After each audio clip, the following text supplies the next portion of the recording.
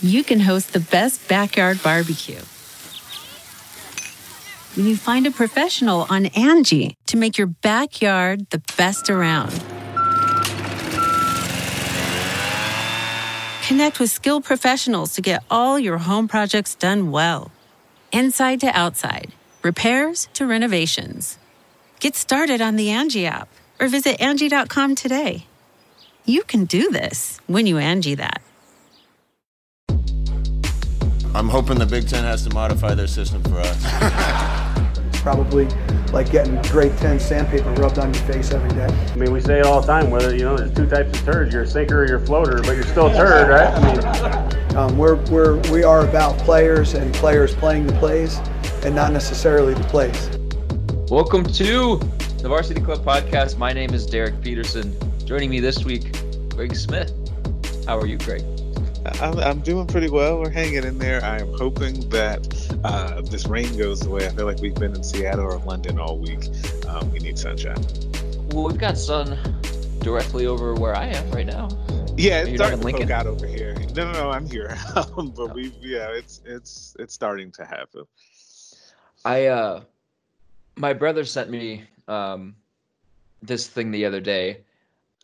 Apparently, it's a thing now for people to make mini chocolate chip cookies and then put them into a cereal bowl with milk and eat them as cereal. Have you seen this? This is like the Gen Z equivalent of eating pizza for breakfast. I have not seen this. This feels like cavity-inducing sugar crash at 11 o'clock in the afternoon on a Tuesday. Like, this sounds like a terrible idea. Have you done any kind of bad breakfast food since we've been home? I mean, everybody's schedule is wrecked. Like, have you eaten anything that you're not supposed to eat for breakfast or lunch? I don't think so. I'm trying to picture if I have. Like, I've had a weird diet lately. So, like, full disclosure, you know this. I split a tooth and had to have emergency, like, a tooth removal. Like, I had to actually go to, like, the facial surgeon or dental surgeon to get this done. The regular dentist couldn't do it. And so for, like, all of this week, I've been eating, like, really bad food because it's, of course, the softest foods. I've had a lot of oatmeal cream pies and ice cream, Jell-O. So, like, I guess that does mean, I guess I have, because I've had ice cream way earlier this week than I normally would have. But for those first couple of days, that was essentially all I could eat. So yes, actually I have. See, this is exactly why I bring this up, because I think for you right now and where you are with your, I guess, dental well-being, I think it's the perfect time for you to try this cookies and cream breakfast concoction.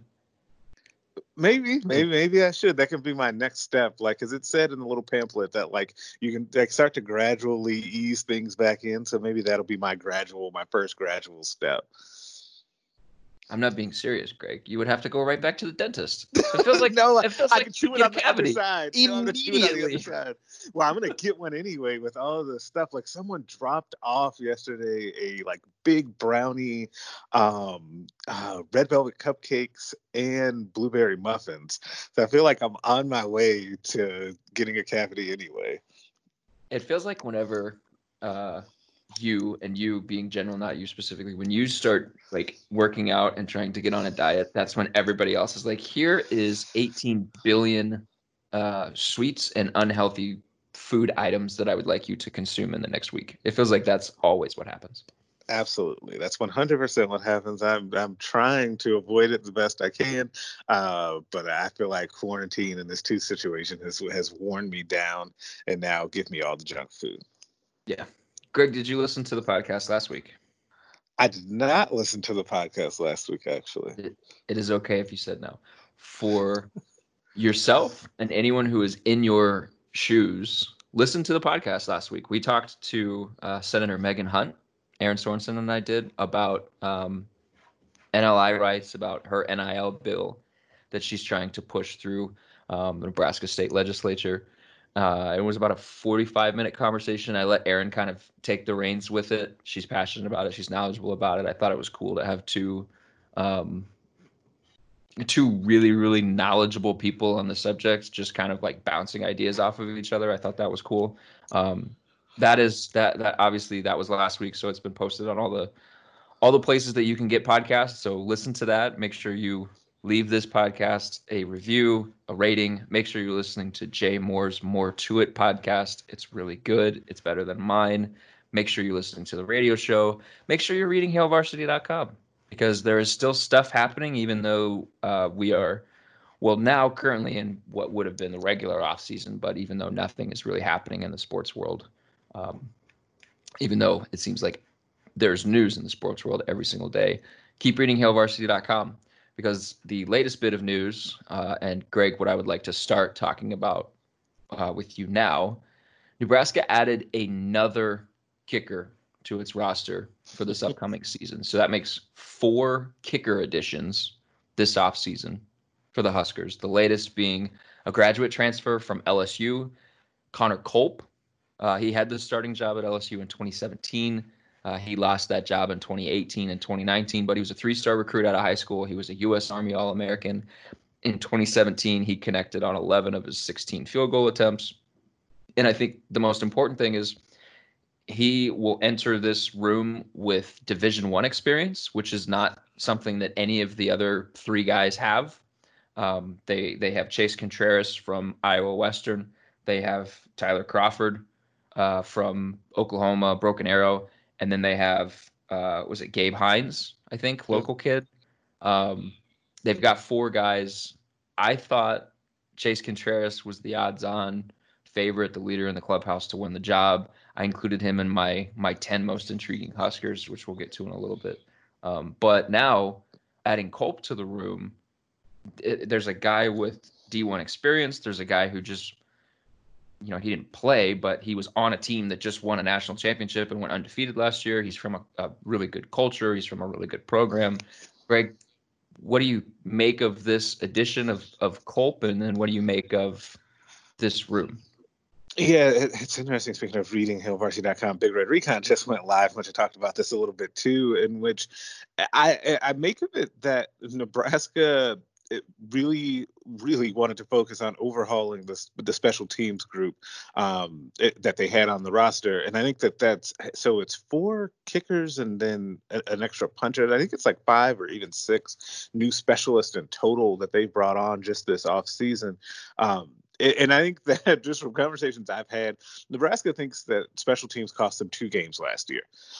They are acting as if they believe that special teams cost them 2 games last year, and that they're attacking, I think, kind of the part that people can really grab onto, which is the punters and the kickers. I think the coverage units, which have also been very suspect over the last couple of years, will also need to be addressed. And I wonder if that will mean, I don't know if it means more starters playing on those units. I don't know if it means your overall athleticism of the team has gone up because you got better recruits through the team over the last couple of years. I don't know how you get better there, but that's also going to need to be a thing beyond just improving the punting and kicking portion of it, which is a big piece of it. And we know they had kind of this unprecedented situation last year at kicker, which you don't ever really expect to have happen again.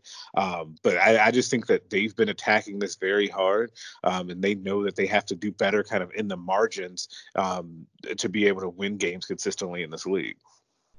Well, so they played in 6 games last year that ended as 1 possession games, 7 points or fewer, and they went 2-4 in those games. When you say they feel like they lost 2 games because of special teams, now I understand it's not just kicking that we're talking about when we're talking about special teams, but they lost to Colorado by 3 points. How much would a confident kicker or confidence in your kicker have changed the outcome of that game? Maybe it doesn't. Maybe it does. I don't know. Yeah. They damn near almost lost against Northwestern. They won that game 13-10, thanks to Lane McCallum's leg at the end. But even that kick, it wasn't a very good kick. They lost to Indiana by 7 points. They lost to Purdue by 4 points. You talk about the Wisconsin game. They were kind of rolling. Dedrick Mills was running over people. And then they give up that long kickoff return for touchdown. And that kind of sapped the energy. Or at least flipped the momentum back to Wisconsin. And then obviously the 3-point loss to Iowa. You could go up and down the schedule from last year and you could say, well, special teams maybe cost them more than 2 games. You look at what it did to their play calling, specifically not having confidence in their kicker, not having trust in their kicker. Their play calling, once they got inside the opponent's 40-yard line, was different. They weren't as aggressive. I mean, this was and you've said this before. This was like a kicking situation that we might not. I'm not gonna say ever, but we might not see again for a really long time. What they had to deal with last year.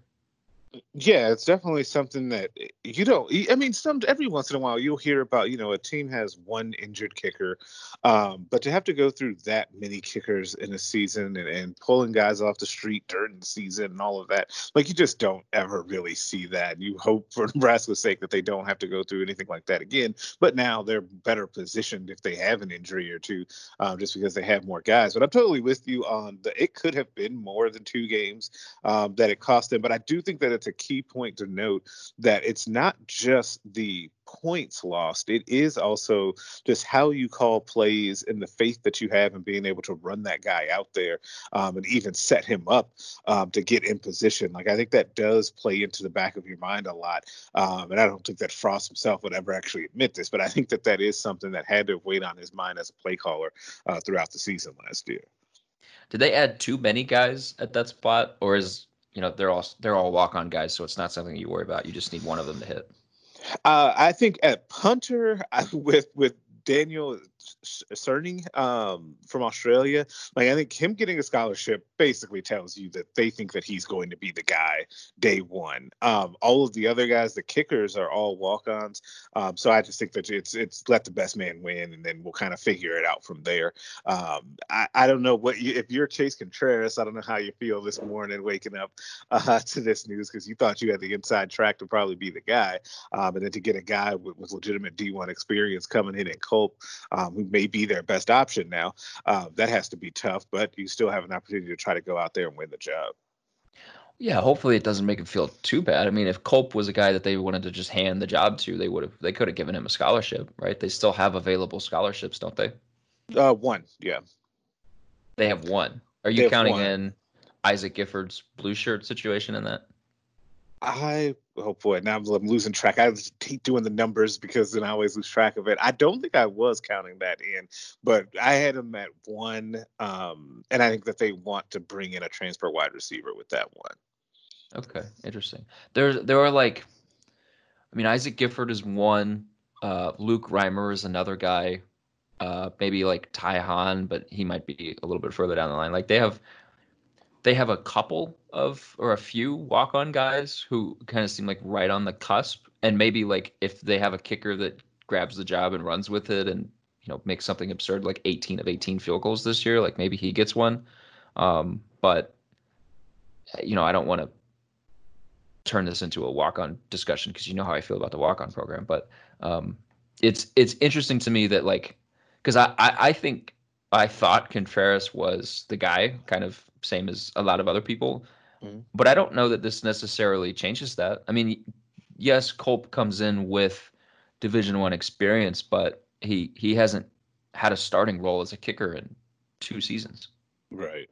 And it's also a situation where you have to get, like, the kickoff specialist and field goal thing could still be split. You never know how that goes as well. Yeah, for sure. Because was it Tyler Crawford that is the kickoff guy? Like I'm trying to remember. There was one guy when they committed to Nebraska. A lot of the discourse around them centered around his kickoff ability. I think it was Crawford. Yeah, that was Tyler Crawford from Oklahoma. Yep. Yeah. I'm gonna have to go through and look. Nebraska had 6 guys attempt a field goal last year. I'm gonna have to go through and look. Maybe start at the Power 5 ranks and see how rare that is to have that many guys take a field goal. It's got to be pretty rare. Yeah, I got to imagine there hasn't been many. Like, for example, 2018 Nebraska, Barrett Pickering was the only guy. 2017, Drew Brown was the only guy. 2016, Spencer Lindsay took 1 kick, but Drew Brown was the only guy outside of that. Right. It doesn't look like they've had more than 2 guys take a field goal in the last 10 seasons. And then they had 6 in 2019. it's absurd. Like when you think about it, where like it's just so many guys. It's just such a like crazy, unique set of circumstances for a team that absolutely did not have that type of margin for error. Like it was the worst case scenario for them. Where do you come in on the discussion around Jonathan Rutledge and his ability to turn around that room? Do you think they needed to have an actual coordinator that could do on-field coaching, or do you think Rutledge can do enough in an analyst role to change things? I think that he can do enough in an analyst role to change things if he's able to. What'll be interesting is we'll have a real clear way, I think, that people will judge him. And it really will be whether or not the punters and kickers he's brought in are successful, because he's had a hand in bringing in a handful of them right at this point. And it's if they just stop giving up these untimely kickoff returns or punt returns, right? So I think that people will feel like they'll be able to judge him. I wonder though, if it is enough to just have him as an analyst versus having him in an on-field role. I guess we're going to find out, but it's going to be, I think, easier for people to judge that, and it won't be graded on a curve, even if he's not able to do the full allotment of things that an on-field coach would be able to do. I think it'll be pretty cut and dry on how people look at this. As you were talking, I was thinking about when you talked about untimely kickoff returns. I was thinking about they had 2 or 3 last year that the other team took a kick or a punt back for a touchdown. It would have been a kick because it was immediately following a Nebraska touchdown. Right. Wild. Their special teams. You could write a book on how rare their special teams season was last year. Yep, it was just, and it's funny. The Wisconsin one really sticks out to me because I was actually rewatching part of that game yesterday. I found a thing on YouTube, and it was just such a backbreaker, and it kind of goes to just something overall that we've talked about Nebraska football over the last couple of seasons, is their inability to really grasp and capitalize on momentum and really keep it rolling. It has just been weird over the last couple of seasons. And definitely the special team situation plays into it. I mentioned this before. I'm going to talk about it now. 10 most intriguing. I have reached the top 5 on this series. I've done it 3 years now in a row. We spaced it out a lot more. I'm only doing 1 a week this time around, but I've reached the top 5. I'm curious for the next however long this takes us. What would be who would be in your top 5? Like, who are guys that you are most interested in seeing what they are this season? Maybe not, this started as like a highest potential player, and it has kind of devolved this year into more of like, I don't really know what we're getting from player X, or I don't know what to expect from this guy, or, we thought we were getting this, we got this, what are we going to get now? Like, who would be in your top 5 for most intriguing, most interesting, most I have no idea what we're going to see? Yeah, I think there's some really good candidates for this with this Nebraska team, which in part speaks to just the intrigue around what this team, like what their potential could be, but also what their basement could be too. But Caleb Tanner is still a guy that I'm really, really intrigued by, and I feel like it's a make or break year for him in the program. It's his 3rd year in the program. He came in underweight, but with a lot of promise and athletic ability as a freshman. He played as a freshman, even though he was underweight. He has not been as productive, obviously, as people would hope. And I think that there's a lot of tendency to kind of not forget about him completely, but there's a tendency to go straight to Garrett Nelson and JoJo Doman in this outside linebacker equation, and then start to say, that's what I did. Yeah. And then we'll see what we get from Caleb. And then, there's a couple JUCO guys coming in, you got Blaise Gunnerson hanging out down there as true freshman, all of that sort of stuff. And I think that that forgetting about Caleb, who could make a really big jump, and if he makes that jump and becomes the type of player they recruited him to be, would be a huge boon for this defense. Is it forgetting about Caleb Tanner or being ready to move on to the next guy? Not to say that Caleb Tanner's gotten every single opportunity to prove and he hasn't produced, but Shenander made a comment at those assistant coach roundtables back in early March when you guys met with when you guys met with them, where he said, like, there comes a point where, you know, a guy is going to do what he's going to do. And if he's not producing, it's time to move on and give the next guy the shot. Like, I don't know that they're necessarily at that point with Caleb Tanner, but I put Garrett Nelson at number 9 on my list. And in talking about Nelson, I talked about JoJo Domann as well, because I kind of feel like he has that other spot on lock just because of how many plays he makes when he's on the field. I feel like there might be a point this season, if the Caleb Tanner of the last 2 years is the Caleb Tanner again this year. I feel like we might reach a point this season where it's like, all right, it's time to give the next guy his chance, because the light bulb is just not coming on with Tanner, which would stink. That would not be good. It would be a miss on a guy that they were super high on, and a guy that a lot of people were super high on. I don't know. I left him off of my list, but you know, I know you've been high on him since he got here. He's a guy that really fits. I mean, he is what they want at that outside linebacker spot. I don't know. Has it been just opportunity? Has it been body? What do you think it's been these first 2 years, and really last year, that's held him back? I think it's two things. I think it is, at first, I think it was the body development, and he just needed more time and strength and conditioning, and then kind of needed to get acclimated to playing Big Ten football. I think those kind of go hand in hand.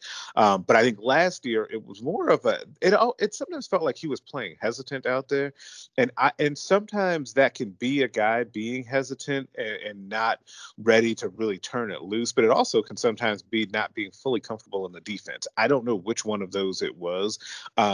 But you would like to see him just take a big step in just his overall command of the defense, his overall aggressiveness, to really trust his athleticism, because it's not an athlete or an athleticism type of problem with him. He's got all of that and all the physical tools. It's just the ability to actually do that on a down-to-down basis. I feel like this conversation, and we've had this conversation, and we'll have this conversation about a number of guys who are like redshirt sophomores or entering junior seasons. It might be a little unfair to them. I was talking with Rick Kaczynski a couple weeks ago, and you know, we were talking about development and guys getting into a program, and he was like, the way that they looked at it was, they're gonna add a guy through recruiting, they're gonna sign a guy. He's not gonna be there for them for 3 years. Once they hit that 3-year mark, then he's like, okay, now we can start to expect something of this guy. And if you look around the rest of the Big Ten, that's the way it is at most places. I mean, that's especially in the trenches, that's the way it is. Wisconsin, Iowa, Michigan, places like that. Like, you know, where you're not recruiting at an Ohio State level, like, guys are going to take a while to develop. It's just interesting, the situation that we're in with Nebraska. And you kind of, I mean, we talked about it with the kicking thing. Like, the fact that we led this off with kicking, and everybody is so focused on all these walk-on kickers. Like, Nebraska's margin for error is so small, and it was so small last year, and it was so small the year before. They don't really have they're not afforded the luxury of sitting and waiting for Caleb Tanner to, you know, turn into a redshirt junior and then be ready to start, like some teams in the 90s were. And I wonder if I don't know, that might be unfair, or it might just be like the climate that we're in with college football now. But it also could be, I think it's also position specific. So if you are in a situation like Nebraska has been, where they are really, really hungry for someone to contribute on a consistent basis at outside linebacker, and that has been a huge sore spot since they've switched to the 3-4, you're going to have to throw a Caleb Tanner in there early and see if he can just sink or swim, versus maybe having redshirted him that first year, which you probably needed, because you just didn't have someone there to be able to hold down that fort. Like, if Caleb Tanner had gone to Wisconsin, they obviously had a line of guys that were ahead of him that would have played, that would have kept him to be able to redshirt and kind of marinate and get in their strength and conditioning. Nebraska didn't have that luxury. So I think that there's a couple of reasons for that. My guy Blaise Gunnerson is coming, though. He is. He's coming for that spot. What about the rest of your top 5? Any interesting names? I feel like we might have some crossover with 2 or 3 of them. Yeah, I'm sure there's going to be at this point. Omar Manning is one that I think that everyone would have in this group in the top 5-ish range. Because if Omar Manning is close to what they think that he is, he's going to completely change Nebraska's offense. And I think that there could be a trickle down effect in a big way, not just with his production, but what he could open up for other guys, especially if you then have a progression from what I'm assuming is going to be another guy on our list, and Adrian Martinez. Omar Manning is definitely a guy that I'm just extremely intrigued to see this coming year. Omar's on my list as well. We have crossover. Yep. There we go. Cam Taylor-Britt is a guy that it's not, and it's funny. He's a guy that's up here for me, not because I'm like, oh, I wonder if he's going to be good or is he going to be what they think he is. I think he's going to be good. I just don't know what that's going to look like. Like, I don't know where, like, is he going to be playing outside at corner? Is he going to play more nickel? Will he play some safety? Will it be a little bit of everything? Whatever it is, I think that he's going to be out there making plays. So I'm super curious to see what happens in his development. But I'm also, there's some off-field things that I'm looking for him, like leadership. Like, Cam Taylor is a guy that is a leader on this football team. It feels like he's not been here very long, but it's his junior season. And so I'm just really curious to see like how he puts kind of his fingerprints on the defense as a whole. Yeah. Yeah, he really does feel like he hasn't been here at all, and he's about to play his junior season. I think I know who number one is. This is the quarterback. Yeah. And I didn't mention Wandale. He's in there as well. But yeah, number one is definitely Adrian Martinez. Like, I struggle. I think that Adrian Martinez and what happens with him this year really determines Nebraska's season.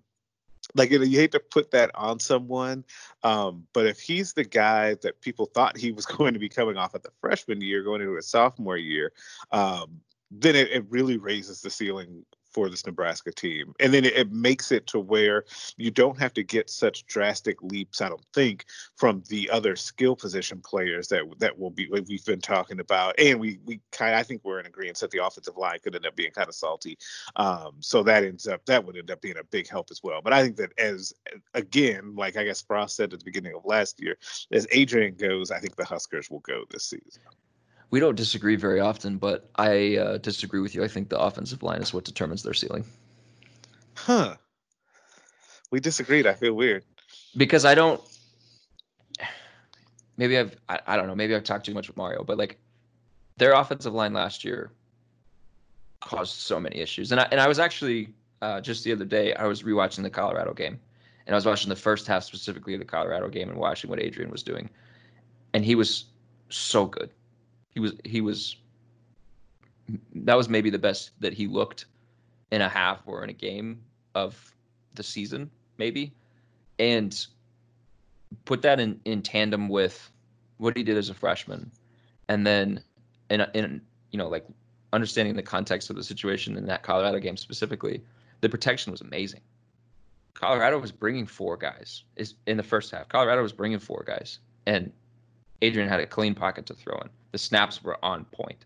They were able to run the ball the way that they wanted to run the ball. Like, I feel like the offensive line, it just has to be better. Like, everybody's like, oh, all five starters are back. I don't think that forecast that just because all five starters are back that we're going to have the same starting lineup this season that we had last season. They have to be better. I think they were like, I was reading a PFF grading of the 130 offensive line units returning, and Nebraska's was 93rd because they got like a 116th or something crazy like that grade in the run game. They just have to be better. And I think they can be. And if they are, I think the offense can make that leap, because I think Adrian is still the same Adrian. He was hurt last year. He's got to improve, and there are areas that he's got to get better at, and he's got to show improvement in. But I kind of have the same thought process with Martinez that I do with Scott Frost, and that they didn't become a bad coach or a bad quarterback overnight. All the things that we saw with Adrian in 2017 and with Frost Adrian, in 2018 and Frost in 2017, I still think all those things are in there. Yeah, and the thing that well, there's a couple of things that make me really, really encouraged about that offensive line. I once again agree with you that it's not necessarily the whole like, oh, they have all 5 starters back, because I don't think all 5 of those guys are going to start. And I actually think that's for the best. I think that Bryce Benhart being ready is best for the long-term prognosis of this team. So I think that is something that gives me confidence. I think that will happen. And I think Greg Austin, I just think so highly of Greg Austin as a coach and a recruiter. And I think that the way that his demeanor was at that very first roundtable, where he basically came in there and said, we have no excuses. We have the guys, we have experience, we have talent. Like, what is there to make an excuse about? We have to go and get it done. I think that he was going to, if they had a spring practice session, really imprint that on this offensive line. I like the attitude that Matt Farniok and Brendan Hymas seem to have come in with as well, basically saying the same thing, that it's just time to get it done. So I have high hopes for this offensive line. I think they're a talented group. I think that they have some pretty good depth as well. And like I said, I really, really like their coach. So I do think that they could lead the way. But I still think that as Adrian goes, the team goes. Yeah, that's fine. I mean, the head coach said that, so it's not like that's some crazy. Yeah, I've stolen that. Yeah, blame Scott Frost if I'm wrong. There we go. Let's pivot and close it out with some coronavirus impact talk. Okay. Did you get to listen to Frost on Sports Nightly this week? I did. So the conversation that I kind of want to have with you is about their getting ready for the season. So he made this comment. They were talking about getting ready for the year, and Greg Sharp asked Frost what he was hearing in terms of like timetable for teams to be able to have a camp. What kind of models? And Frost said that they were talking about 4-week ramp up activity periods, 5-week periods, and 6-week periods. And he said that he thinks that's possible, but it's not ideal. And this is a direct quote. There's a lot of work that goes into getting guys physically and mentally ready to play football. As much as we can be doing right now, we're going to try and do so that we're more ready than other people. I think we've been doing a good job with that. So, as I've talked to Kenny Bell and a handful of other people for my yearbook story, we've also had discussions about like lost spring ball, because like Kenny was part of the that spring game that was canceled for weather, but they got spring practices in. And a conversation that I had with Kenny was about the importance of spring ball. And I feel like teams missing out on that this time around is really going to impact their ability to get ready for this season, because there's just going to be so much that's going to have to be made up. And if you have a 4-week or a 5-week or a 6-week, trying to do what we can so that we're more ready than other people comment is interesting to me, in the sense that Nebraska was not a finished product. Nebraska had a lot of work it had to do, both on the field developmentally and then in the weight room, and not having this time to be able to do that. Like, for all of the guys that are away from the team right now, I wonder what they're doing. I wonder how much progress is actually being made, or if there's any slippage, which I won't say regression because that might be a little too strong, but slippage. Do you think that if we had 4 weeks, 5 weeks, 6 weeks, and we're able to start bringing people back on like June 1, or we get into, we make a plan in June for guys to come back in July and guys to start getting ready and have a somewhat of a normally scheduled fall camp and then beginning of the season, do you think that that's enough for Nebraska to not experience any setbacks from this? Or do you think that they're just going to have to deal with setbacks because they were not a finished product and this happened, and they're just going to have to find a way to overcome that? I think you hit it on the head there. I think that they're going to have to just find a way to get through it, because and I'm with you, setbacks maybe, or regression might be too strong, but maybe stagnation. Maybe they just stay the same in some spots, which you also don't want to know, because it really is. And so in talking to like just recruits and players and coaches just through all of this shutdown, it's so varied as to what guys have been able to do. So Nebraska, Zach Duval and the strength staff has given them like guidelines and workouts and all of that stuff, right? So that everybody needs to go and do, right? But within that, there's a wide variety of what guys have access to, and then what I guess their level of just personal accountability sounds too strong, but you know what I mean? Like just their want to, if they're on their own, like you wouldn't worry about a guy like Dietrich Mills being somewhere working out. Like if he was just like in a room by himself, right? Like that's not someone you'd worry about, but there might be other guys that you might.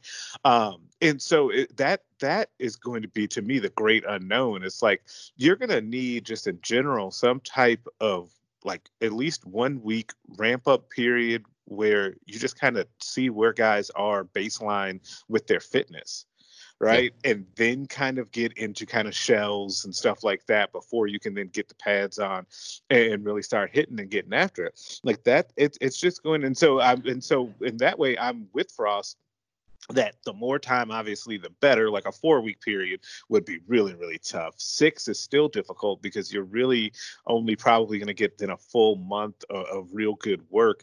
But you're just going to have to deal with it because everyone is dealing with it. But you're right in that Nebraska was nowhere near a finished product in a number of spots. And if you just start thinking about different position groups, like defensive line, how do you help to sort out the defensive line through all of this? Because that spring was crucial for those guys, and how many guys were vying for playing time, guys that are really trying to make a big move like a Ty Robinson. Is it time for him to make the leap?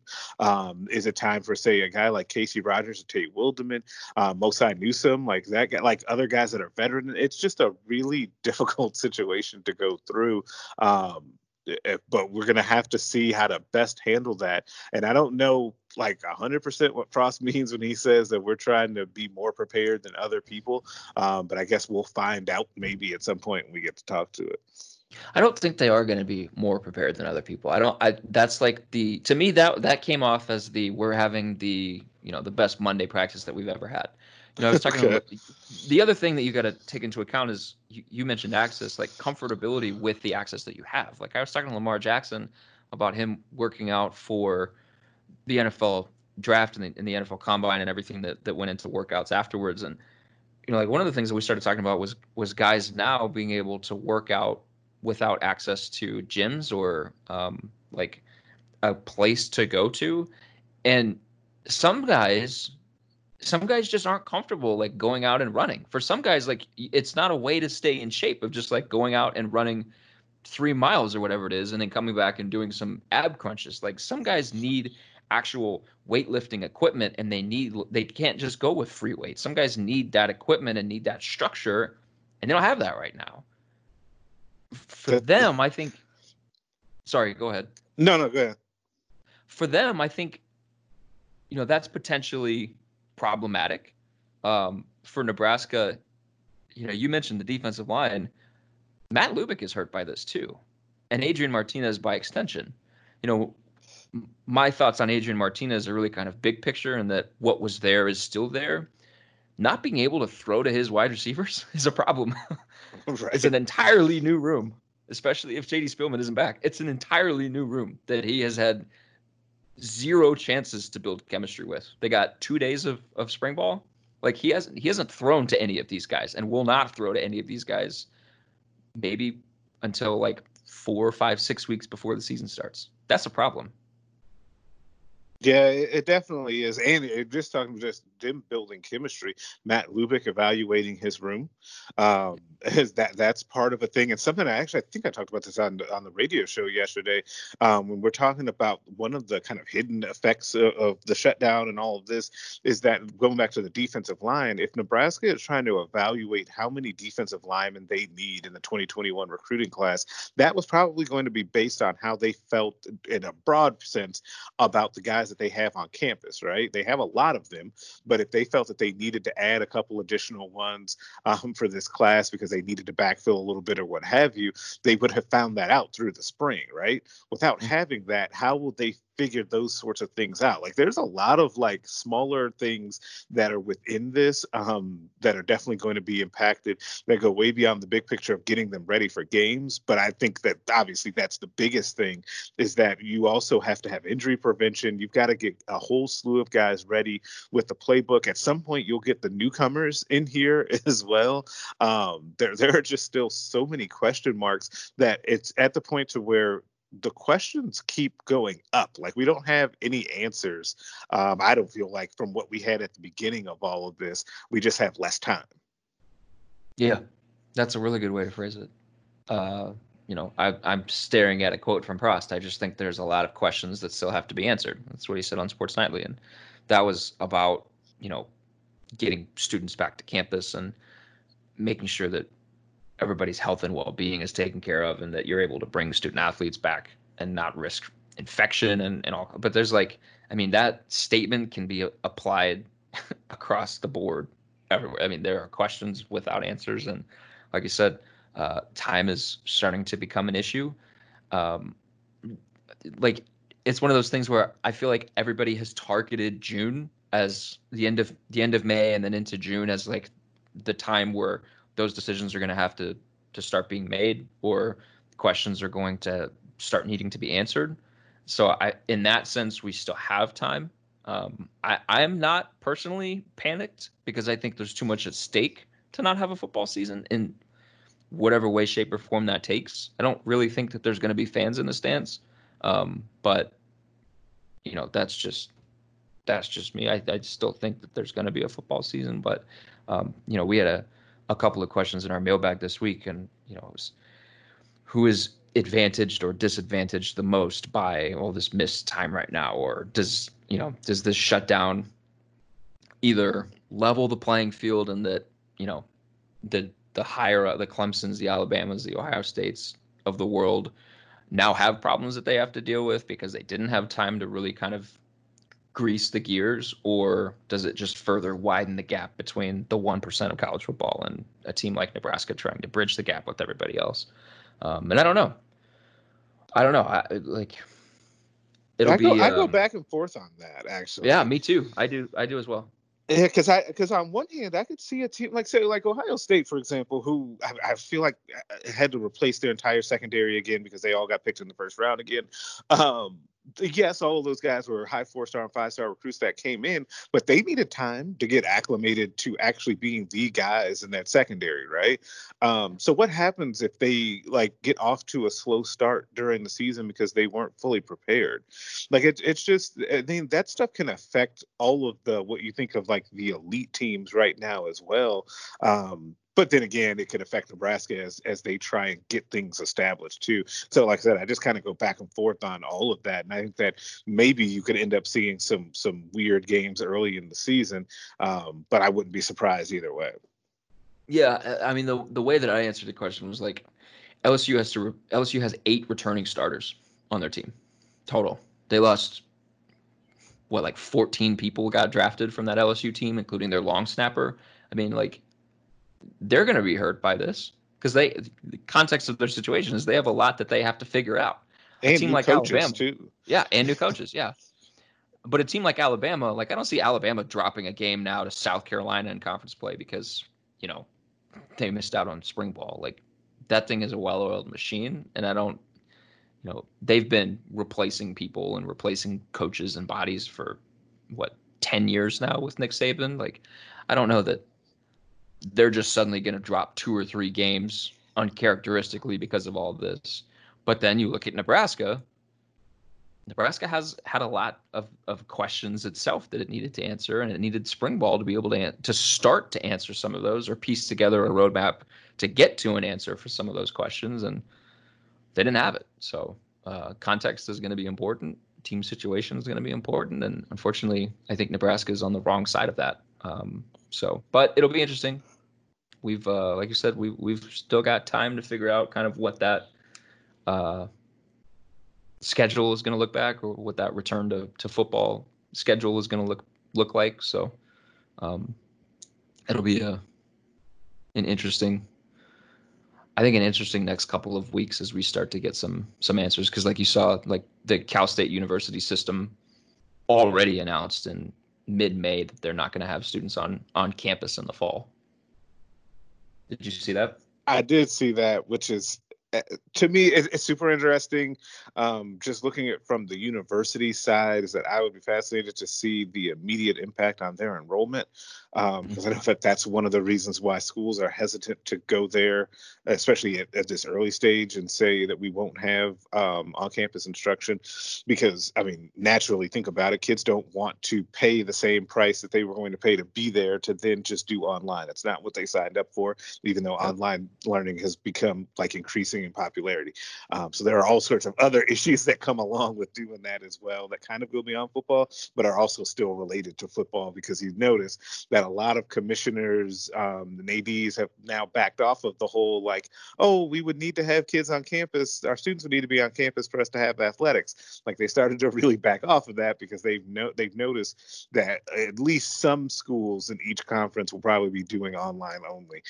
So you want to be able to leave yourself the option to still have athletics.